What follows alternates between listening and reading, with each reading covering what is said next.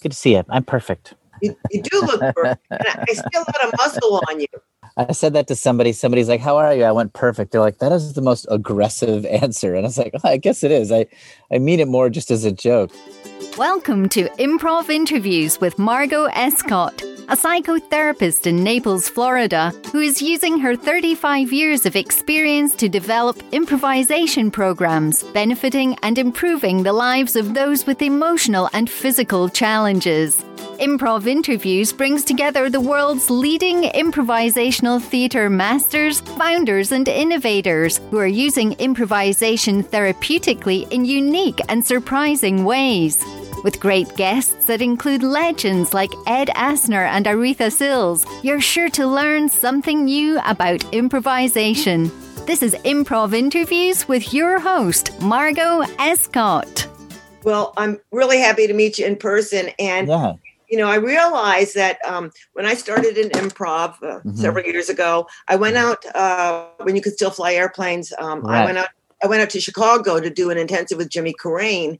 And he's the one that told me to buy this book. Oh, he's so nice. I love Jimmy. He's such a sweetheart of a guy. Yeah. I love him. I'm happy to be friends with him. I really love talking about improv teaching with him because he's really good at it. Like he's just really got a knack for creating a good environment for people to learn stuff in. I'm jealous of it. I hate him. No, I admire him. And he's always been like really supportive of me and lots of people. Yeah, he's terrific. And he used to come to Marco Island because his wife's family was down here in Florida. Oh, okay. So we got even more time for classes and some nice. person classes. Yeah, he's a terrific guy. Also, he's an older bald guy with glasses, so I'm really inclined to really like him.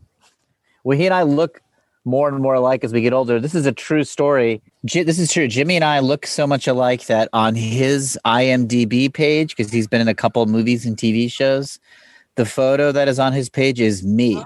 It is not him. And I'd say once a month, somebody emails me and says, "Hey, your photo's on Jimmy Carrane's IMDb page." And I'm like, I literally don't know how that happened.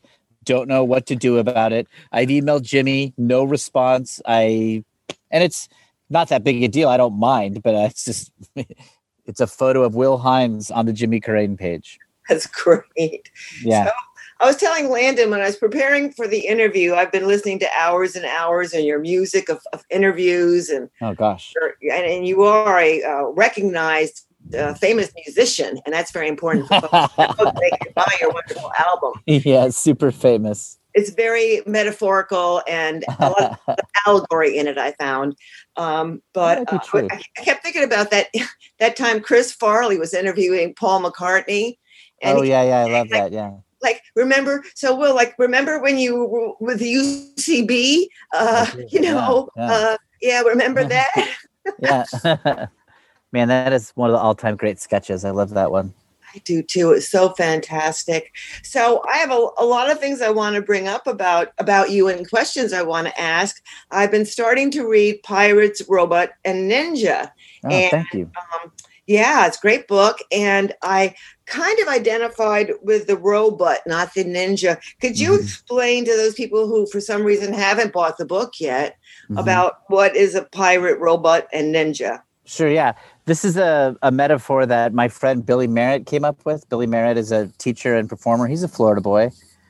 And he's used it for years. And it's pirate is the type of improviser who's like the actor, the impulsive, brave, act first, think later. And they are fun, but they get themselves into sort of trouble because they don't know the rules, but they add a lot of energy and confidence. And the robots like carefully go to classes and learn all the rules and try to do it right. And they help in that way. That's good. But they sometimes have trouble being impulsive and following their instincts and feeling things. And a ninja is the master, is the one who can switch modes as needed. The ninja is the final form.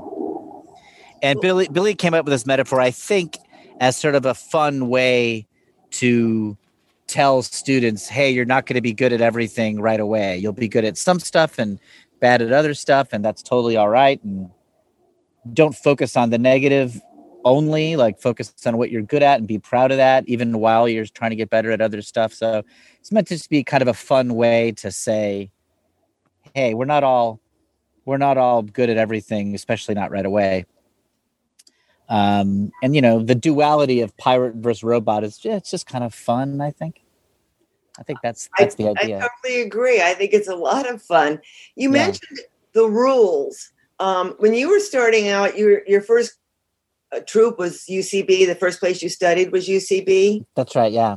Yeah, and you were a computer programmer. Is that the kind of work? Yeah.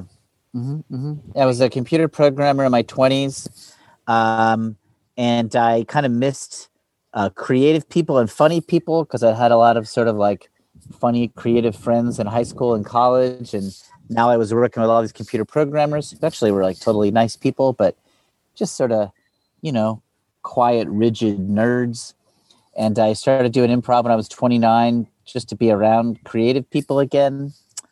And it was at UCB. This was in 1999, and it was quite a small theater at that time in New York, but full of ambition and really talented people. And I just kind of fell into it. I just sort of really jibed with the people there and made a lot of friends. And I was like, I think I'll just stay here the rest of my life.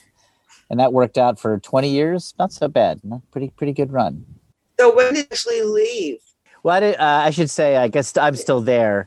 UCB New York, which is what I initially joined, closed this March.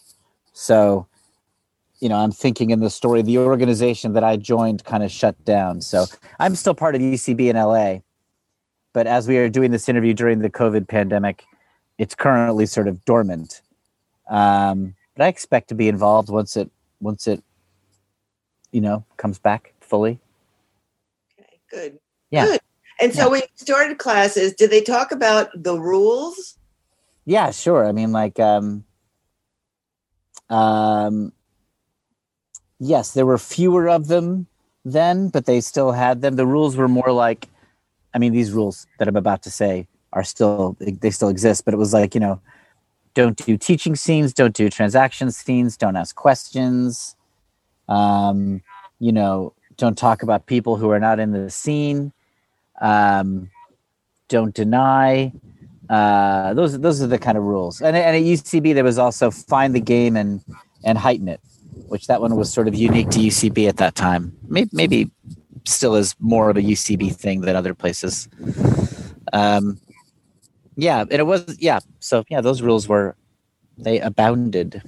Yeah, I think it was Mick Napier's book where he said, forget about the rules. And that was very liberating to me. I had that same experience. I read Mick's book when it came out and I loved it, still love it. And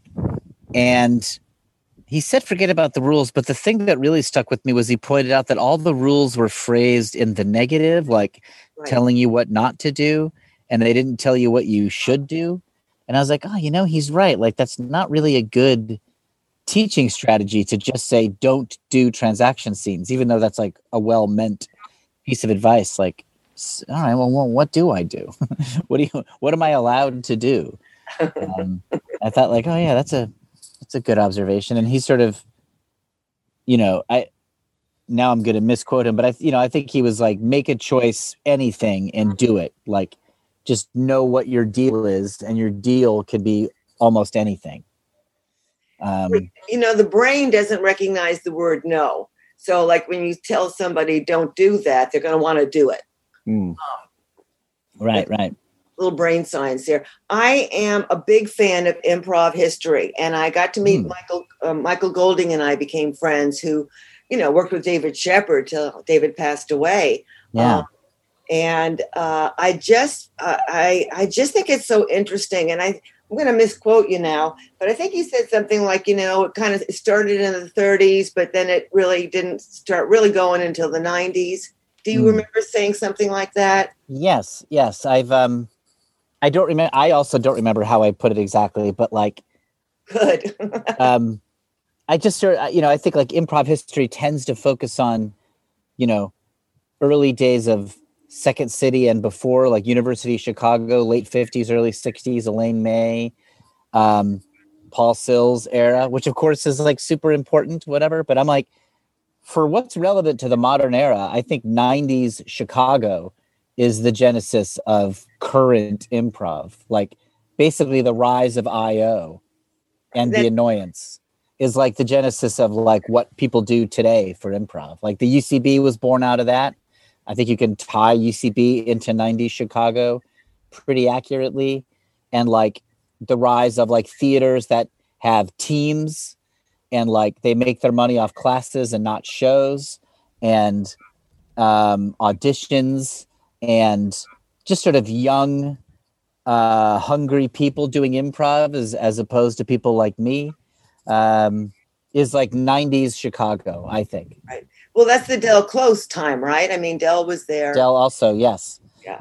I mean, Del predates it, right? Like Del was involved from the late 50s until he died in 99. So there's different eras of Del's influence. Like Del was also the big teacher for the original SNL guys like Belushi and stuff, and Bill Murray. So his influence goes back further. But yeah, he was, IO is Sharna and Del. So the rise of IO is the rise of Del. I think Del goes from eccentric director to like guru in the 90s.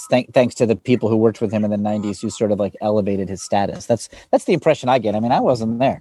I'm getting this from like working backwards from talking to my UCB teachers who they came up in 90s Chicago. So I'm sort of guessing, but. So who are your teachers? Let's see. Kevin Mullaney was my first teacher, and then Michael Delaney and Armando Diaz were next. And then I took Ian Roberts and Matt Besser. Mm-hmm. I had workshops with Amy Poehler and Matt Walsh, but it was pretty brief. So I whereas Ian Roberts I took like 5 classes with, and Besser I took 2. Those were and Ali Farnakian was an early teacher of mine. Those were my big improv teachers. Then I would take workshops with like whoever floated through New York, like Bob Dassey and Susan Messing and just whoever like came. Oh, I love Susan Messing. I just did a Zoom intensive with her. Yeah, she's really fun. Oh, she's really fun and smart, and she's a good teacher. And I didn't mean to interrupt you, but that's the platform coming out. So I was at DCM 14. Were you at that? Yeah. So that's where I saw you. Okay. Yes, that makes sense. Yes, because I knew I had seen you someplace. Somewhere. When you say 14, do you mean this? You're probably not going to know this because I'm the kind of, well, maybe you are if you're a robot type. DCM 14 is in 2013, or do you mean the one that was in 2014? Because sometimes people 2013, because I was pretty new. And so I got to watch, was it an ASCAT performance at the end? Yeah, I was in that one. Yeah. Yeah. Yeah, it was great. Oh, thank you. And somebody did a 2-person scene for a while that was fantastic. I don't know who that was, though. I can't remember. What do you mean, like a show or like in ASCAT or something? Or yeah, part of ASCAT, I think. It was at the Pratt, I think. But the Pratt. The way DCM worked at that time was the Pratt was one of the venues, and they had a number of shows there, and ASCAT was the final show of the festival. ASCAT wouldn't have had 2-prov. That's always like a big group doing stuff. So that would have been a different show, maybe also at the Pratt. I think it might be the guy that was on maybe 30 Rock. Oh, Scott Adsit. Yeah. Scott. That makes sense. Yeah. He probably did Adsit and You, where he would like just grab somebody from the audience, and that was a common show he would do. That's probably what that was. Now, there's so many things I want to ask you. I've heard you kind of compare the different, bigger theaters, like UCB, Second City, IO, maybe even Groundlings. Right. And maybe... That's pretty audacious of me. I've only studied at UCB, but there I am making proclamations about all the places. Yeah, I love that about me. Just totally arrogant. That's my jam. I love it too. I love it. I love being arrogant, Yeah, it's a blast. So just in a very brief method, describe the differences in the school, please. Okay. This is mostly me working backwards from watching people who have studied at the places, because I've only studied at UCB. And, the big qualification is all of the best people end up playing the same way, really, whatever path they use to get there, as far as I can tell. But if you're going to make, generalizations, UCB is like fast and funny, patterns early and often, and the acting kind of suffers. It's like impatiently getting to the funny part and repeat it right away, which can be really fun and can be sort of shallow. That's UCB, you're weird for trying to eat this boat. No, I'm not. I eat this boat because I'm happy, and I'll eat 2 boats. Oh no, that's my boat. Oh, now I'm having a third. That's a UCB scene. The boat scene, ladies and gentlemen. The boat scene, yeah. And, I'm making fun of it, but also UCB improv is really fun. Like, they get to the funny right away. And for a non-improv audience, I'd put my money on UCB improv to please them first before a lot of other theaters. And I think that's the reason why the UCB became successful, was they put a premium on, let's use improv as a tool to make funny scenes. I mean, my teachers would be appalled at the scene I just described. But nonetheless, again, if you're comparing theaters, that's how UCB would look. Second City is like, deep investment in like character and location and patience, and taking it real slow, and maybe forgetting to be funny, and also making vaguely political statements at all times. That's what I think of as Second City. So Second City scene would be like, "Thanks for coming into this boat with me, Dad. Yeah, son, you mean a lot to me." Then like 2 minutes of silence and quiet object work of putting bait on a hook. And then one of them says like, "What about Nixon?" And the son goes, "I hate him." That's a scene. That's Second City. And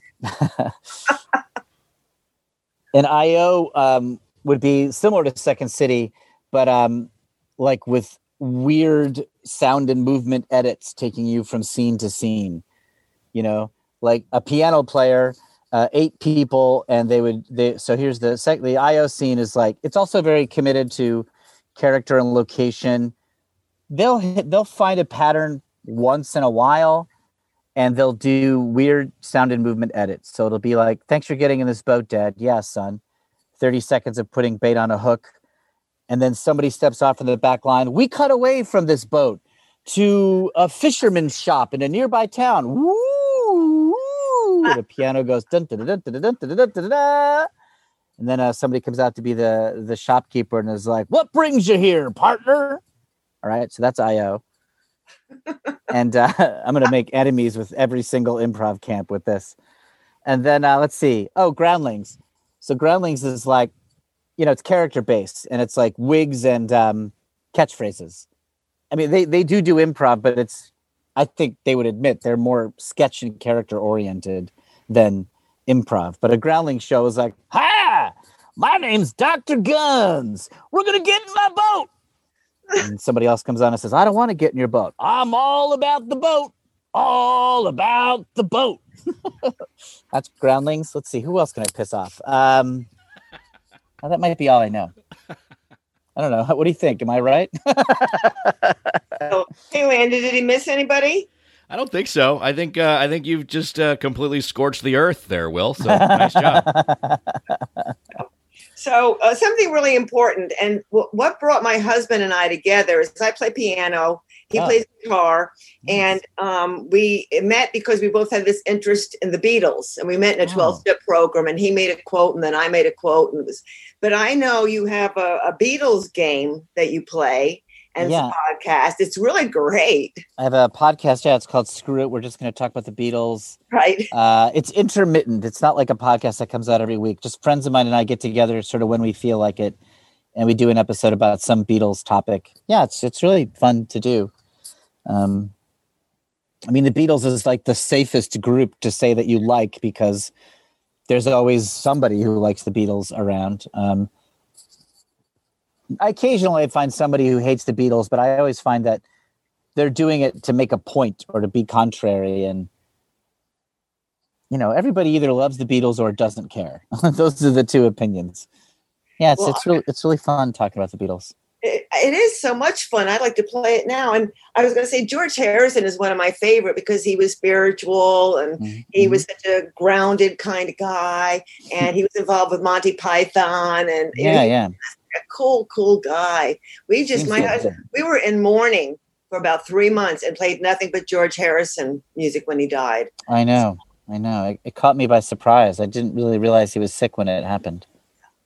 So anyway, the Beatles game is a lot of fun.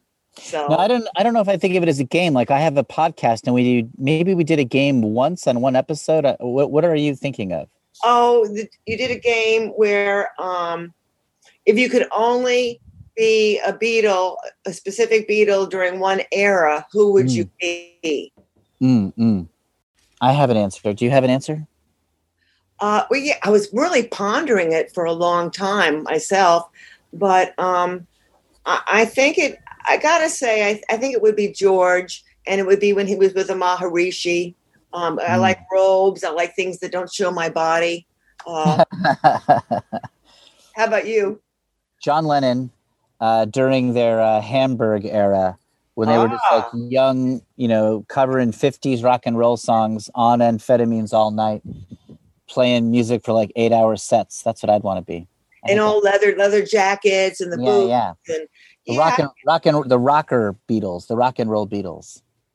Yeah. So you're a Connecticut Yankee, born raised in Connecticut, went to UConn, and journalism was your major. Cool.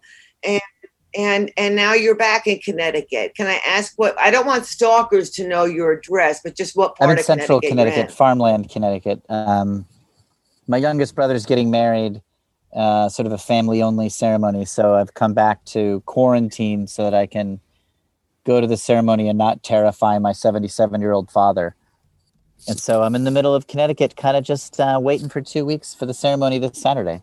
So I teach as well, and I teach a lot of mindfulness, and I've studied mindfulness for a long time. I had a great teacher from Massachusetts, Jack Cornfield, was my teacher. I love Jack. I have one of his books, and I love his podcasts. Yeah, he's his voice like soothes me instantly. I turn into like a kitten when I'm listening to that. It's really great. Yeah, I spent a whole week with him once. He was here in Naples. Oh my gosh! 30 years ago. So great.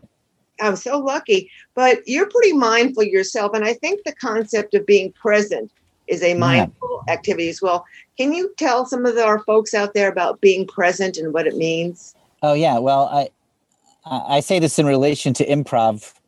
And I just find that people, when they begin studying improv, they quite understandably begin a scene and they're very anxious to wonder like what's going to happen and what is it going to be about and when is it going to be funny? And they think about the end a lot. And they think about these scenes sort of like stories that are going to have a big ending.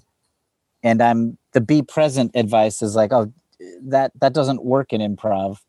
You have to sort of not worry about the ending or the future at all. And instead sort of get good at reacting to the present moment and characterizing the present moment and reporting on what you feel, and that if with a little practice that can become interesting, and that's the better mindset for an improv scene. Just like the present moment is all that matters, and if you're just good at saying what you're feeling currently, that will be and you allow it to change as you go, depending on what the other people are doing, then that's interesting. And so it sort of takes practice because we're very naturally solution oriented. Right. Yeah.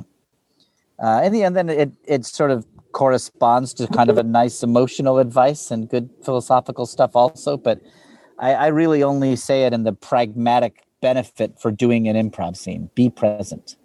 Gotcha. What about Fight Well? These are chapters from your book. And besides, everybody needs to go out and buy How to Be the Greatest Improviser on Earth. Although now I've read it and I'm not the greatest improviser on earth. So do I get my money back? You must be. You finished the book. I think you are. I just, you don't get your money back because I say that you are the greatest improviser on earth. What do you think of that? That's my refund policy. No money, but I tell people they're the greatest improviser on earth. You think that's a good policy? Yeah, fight well is like, a very common early piece of advice to improvisers is don't fight, because fights can slow up a scene so much. And although I understand where that advice is coming from, I think it's wrong, because fighting is a huge part of a good improv scene. And all seasoned improvisers, they have disagreements in their improv scenes, and their different points of view are quite funny and necessary. So rather than don't fight, I think the advice is fight well. And if I had to really oversimplify it, the key to fighting well is every accusation is true. Everything everybody accuses each other of in an improv scene, just act like they're right. Everything's true. And that makes the fights work. You just have to yes and unflattering accusations, In an improv scene, somebody tells you you're a jerk, then your response should be to be a jerk. Yeah, I think that point of view is so important. Do you know Dave Rosowski? I do, yeah. Yeah, I've done some classes with him online before the pandemic and some live ones. I just love him. But he has a real focus on point of view, and then when the beat changes. And I think it's really important to hold on to that and not just change because somebody says something, to maintain that integrity. Right. Yeah. You want to say yes to the accusations, but you can also say yes to your own point of view. There's almost always a way to say yes to everything. Right. And that's what's fun. And I'm sorry I misquoted it. It's fight well, okay? And be authentic. Oh, yeah. Be authentic is, it's funny. You write a book and you like parts of it and you don't like parts of it. I feel like I didn't express myself well in this chapter, but I will tell you, Margot, what I was going for. And it basically just means like act naturally, like act like a real human being. And as opposed to acting in a very stylized way, like a lot of people, when they do improv, they put on an improv voice, where they're sort of like, welcome to my store. How are you, stranger? And I'm like, don't do that. Be authentic, be yourself. Like just maybe later we'll do a genre scene and we'll have fun with stylized scenes, but your default attitude should be to like, be calm and be yourself, and don't put on a fake improv voice. That is armor that is hiding you from being present. That's what I meant to get into there. Okay, great. I get that. I love that. Top of the scene. Oh yeah. So in terms of teaching improv and learning it, just a lot of how a class can help you is making the beginning of your scene well, and a lot of the things you do at the very beginning of the scene will either help you or hurt you later. And this is especially true at UCB, where there is a big emphasis on finding something unusual. It really hurts you if you rush the top of the scene. Okay, the short version is the top of the scene, it really helps if you go slow and just try to be truthful and honest and listen to each other and say yes. There's huge dividends later in the scene. So it's like the top of the scene chapter of my book is basically just like, make sure you're giving each other all the time you need. Make sure you're saying yes to everything at the top. Make a choice and then everybody fully unpack it before you make another choice. That's the general advice. Go slow and say yes is extra crucial at the top. I spent about a year working with some kids. I call them kids because of my age, that were just working straightly from the UCB manual. And so I remember that game where you come in, Mr. Jones come in, and I have, a couple things for me today. It's a TV producer say, I want you to get the scripts. I want you to check on the actor's time schedule, and I'd like you to bring in a cow at lunchtime, something like that. And so would that kind of be the same? So the top of the scene, but you're being totally straight. You're not having any reaction because it goes, okay. I love that you brought up this exercise, but this is from my book and not the UCB manual. This is an exercise called You Wanted to See Me. And it's supposed to teach. Oh, I'm sorry. Oh my God. Oh, no. I don't mind. I'm just kidding. Go ahead. I just don't want. I'm not sure the UCB would like this exercise, so I don't want them to be blamed for something that I like.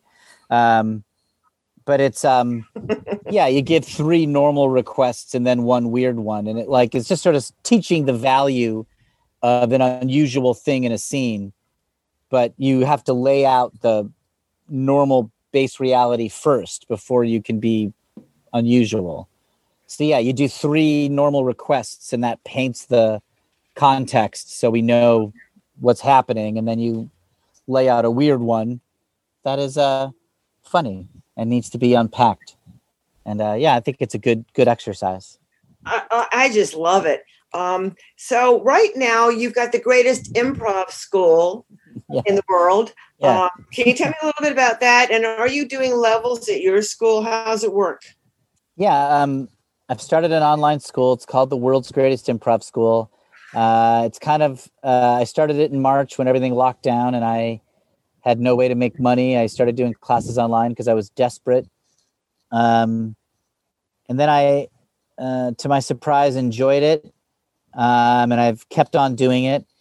And I've decided, oh yeah, maybe I'll keep this going. And I'm going to bring other teachers on and sort of try to do an online school. We'll sort of see if it lasts or what happens. And I've always been more interested in the school rather than the theater part of the improv organizations I've been in. So that's why I call it a school and not a theater. I'm not really that worried about performances. I just focusing on the classes. Although we do have class shows online. And we do have levels, although I just thought of them a month ago. So I reserve the right to change this if I think they're stupid later. But it's level 1 is unusual thing. Level 2 is monoscene and point of view. Level 3 is herald. And level 4 is open form montage. And you're teaching there as well. You're one of the teachers. I'm teaching like 90% of it right now. I'm bringing in other people to offload it. But I mean, it's also small. I mean, there's like 8 classes a week. I guess that's something. That's terrific. I wanted to sign up, but I didn't see your name there. So I'll wait till you're starting another series, I guess. Yeah. Every 2 months, there's a batch that go up. So, one thing for me, the pandemic, I mean, I'm still working. Luckily, I do telehealth. So I still have I still have my day job, which is good. Nice. But I have been taking so many classes and workshops, especially with our mutual friend, Jay Suko. I've been doing a lot of work with Jay. Yeah. I love Jay. And Dave Rosowski, I mentioned, and other folks. And I just started with Laura Hall, who I adore. And because I love to sing. I love to also, even though I'm not great at it, but that never stopped me from doing anything. I don't know Laura Hall. Is that a musical improv teacher? She was the musical director on Whose Line? Oh, good heavens. That's some serious credentials. It certainly is. But she's and Rick Hall, who's her very funny husband. But, during the pandemic, there's more accessibility to really great people like Laura and you. Yeah. Because we're in lockdown or virtual lockdown or whatever. Yeah. So I've been taking up to maybe 6 hours a week of classes. And good for you. Yeah, I'm really enjoying it. So I really feel like it's really helping me a lot. And, your information helps a lot.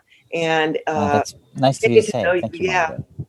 I heard you were a nice person. I was. Hey, can I ask you what is your improv story? Well, I had a brain aneurysm, and they did surgery on it, and that was like around 2010. And while I was recovering, a friend said, "I think you should," because I had to stay home for a whole month, but I got most everything back. I think. Anyway, so a friend suggested I try this local acting dramatic. And I had been a speaker for many years talking about the healing power of human play and was trained in something called New Games back in the 70s. So anyway, I took my first improv class. I was immediately addicted. The teacher was dynamic and charismatic. He had been a student of Dell's and was in comedy sports and stuff. And I couldn't get enough. I could not get enough. And so within a year, I was teaching, I was performing in this local group, and I performed with them until it wasn't fun anymore. And I started when I started teaching, I was teaching with a theater. Okay. But then I started teaching on my own And my dad had Parkinson's disease. I'm very involved in that. Is this TMI yet? No, I love it. Okay. So about 4 years ago, I started a group for people with Parkinson's and their care partners, but it also included people with MS, ALS, different things. Yeah. And so I have some of the original members still with me. Now we're all on Zoom today. We actually did a performance once. We got covered by a local NPR station, but I'm really pissed about it because they just focused on the Second City stuff. And this neurologist, very, very nice man, but they didn't give us any. They didn't say our name. They didn't say they were a troupe. It's like, anyway. Yeah. But it was publicity on some level. Yeah. So then I started teaching individual classes. Like I said, I hooked up with a local theater. I developed improv for wellness with the number 4, and teaching improv for people, mostly kids on the spectrum. Oh, that's great. Teaching improv for anxiety, and who doesn't have anxiety today? I've never had it, but I've heard it's a problem. You're a liar. No, really? You're perfect. You're perfect. I'm perfect. Yeah. And so, never had any problems. Improv for wellness expanded into other areas, and so I've always thought that improv for people on the spectrum would be like really a good fit. I don't know. Do you find that to be true? Yeah, because it like structures the interaction and it gives you ways to measure how well you're yes-anding or not. I mean, not 100%, but like you can teach improv sort of as sort of like rules for conversation. And I would think that from my very limited research into it, that would be a good fit for people on the spectrum.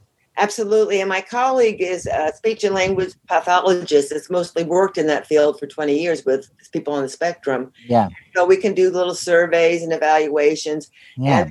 But there's some terrific people out there, like a woman named Lucy Alano, who was with the Hideout for a while. Okay. Did you know Jimmy Fallon gave that Hideout $15,000 last night? Jimmy Fallon? Yep, he did it. I was actually watching his show. So I think you need to contact him for some more seed money.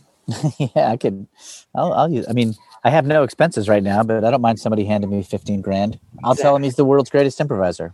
Yeah, absolutely. So anyway, I'm teaching classes now. I teach improv for therapists because we're a unique bunch, and they need to understand improv to be better therapists, I think. To really listen, communicate, and learn to play games. And I'm also in a program with a gentleman from Connecticut who was with UConn for many, many years, Neil Weiner, who wrote Rehearsals for Growth. So I'm a training program where we're learning to use specific improv techniques as therapy. So I actually get to Connecticut once in a while. UConn's my alma mater. That's where I went to college. I know. And studied journalism. Were you write too? You've written. Yes. I was a journalist for like 4 years for the world's smallest newspapers. And then I sort of gave it up. But I love newspapers and print media and stuff. I'm a big fan. Yeah, me too. I like to read. Reading is good. It is good. So it's a hot take. Yeah. So it's very, very good. I do want to plug again Wayne and Rodney. Oh yeah, that's my band. Yeah. My friend who I do the Beatles podcast with, his name is Joel Spence. I started teaching myself guitar and I was writing songs as I was learning them. And he's a really accomplished musician. And I sort of went over to him and I was like, would you help me record these? I don't know, just for as a benign midlife crisis. And he was like, let's just be in a band. And so we just kind of formed a band, and it's just sort of like two dudes in their late 40s like music, and we just make albums. And so we released an album. It's really fun, and we're going to keep releasing them. And I don't know. They're certainly more fun for us. It's not like anybody needs another band in the world, but it's really fun to do it. It's really a joy. Well, it's great. And the different styles of music you use on what I've listened to, it's terrific. I mean, I really appreciate you listening to it, even for 10 seconds. I really thank you. It was longer than 10 seconds, but I like the way the lyrics appear with it as well. Because sometimes it's hard to hear all the words. So one of the songs I really liked is Do You Like My Shitty Body? And Lonely for the Man I Thought I'd Be. Yeah. It's almost like Firesign Theater or something. Yeah, there is a little bit of that. I mean, I wasn't thinking that, but I can hear that similarity. Yeah, tune it up. It's great. I heard you're a fan of the diatonic scale, and I play piano, so I don't meet many people that say I really like the diatonic scale. Yeah, it's not a great conversation starter, but it is something that I like. Yeah, just the major scale and the diatonic chords. It just was amazing to me how many songs are just formed around that. I don't know. I like learning how things work. Yeah. And learning sort of like the most common chord structures that are in songs. This is kind of fun to learn. It's wonderful. And that's the thing about the Beatles, coming back to the Beatles, is the incredible chord changes in a lot of their songs. Oh, yeah. That's the best songwriting school anybody could go to, is just learn how to play every Beatles song, I'm sure. Yeah. My husband's pretty much there. He's, you name it, he plays it. So that kept us together. And Neil Young, we like Neil Young too. He's also good. Very good.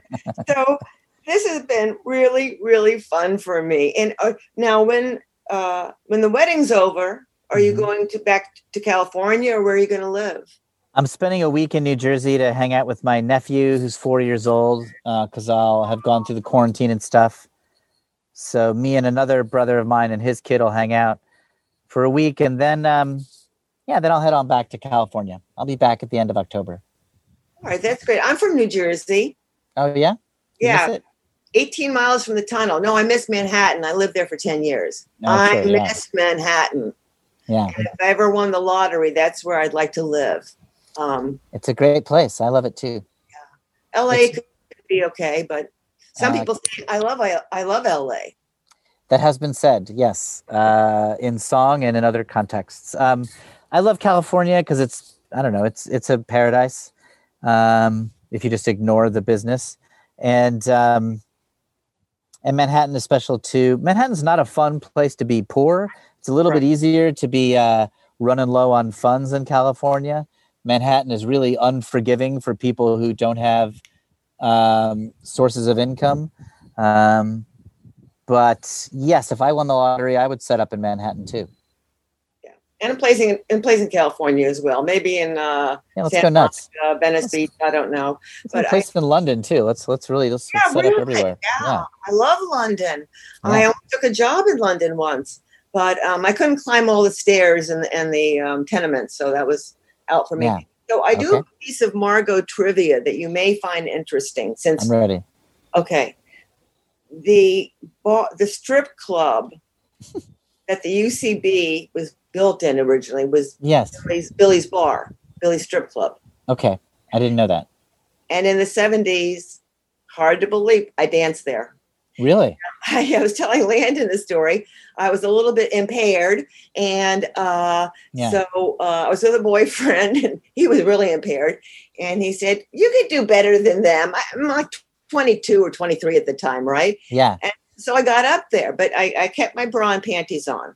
I see. I think. And I think I made $76. So I was a pro, So great job. I mean, you can also just tell people you performed on the UCB stage. Yes, I can do that. Yeah. Now, that sounds like probably one of the more entertaining shows that happened on that stage, because I saw a lot of them. And profitable. Yeah, you made more money than every UCB improviser in one night. Now, do you have any secrets you want to divulge right now? We've gotten to know each other so intimately here. I've got nothing. You've already been so great at talking about. I honestly can't believe you mentioned my album. That is like the sweetest thing you could have done, because I have nothing to offer as a musician other than my desire for attention. So that was really sweet of you to bring up and everything. So a secret. I do have one. I'm bad at remembering my life in a fun way. Some people are so good at telling stories, and it's never really been my strong suit. A secret. Here's something that I'm sort of proud of. I saved somebody from drowning once, and off the coast of Santorini in Greece. That's kind of a cool story when I was 24. Yeah. I think we have time to tell the story. You were 24 once. Yeah, that's amazing. I was 24 once. That's the part of the story I really love. full head of hair. Really, it was a blast to have hair.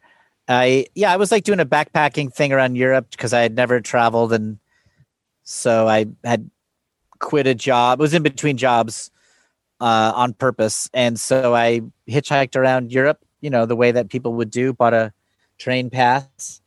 Was in Greece. Made friends with people at the campground I was staying at, and we all went to the beach. And there was like this cliff jumping thing where you could jump off the cliff into the water, and everybody was doing it and then swimming to the shore. And this British woman who I was friends with jumped in front of me, and she just, I don't know, she started drowning. She like swallowed a bunch of water and panicked. And I was the next one down on the cliff, and I'm a strong swimmer. So I just grabbed her, hauled her to shore. She coughed up the water. She was married. Her husband was right after me, and they bought me drinks for the rest of that trip.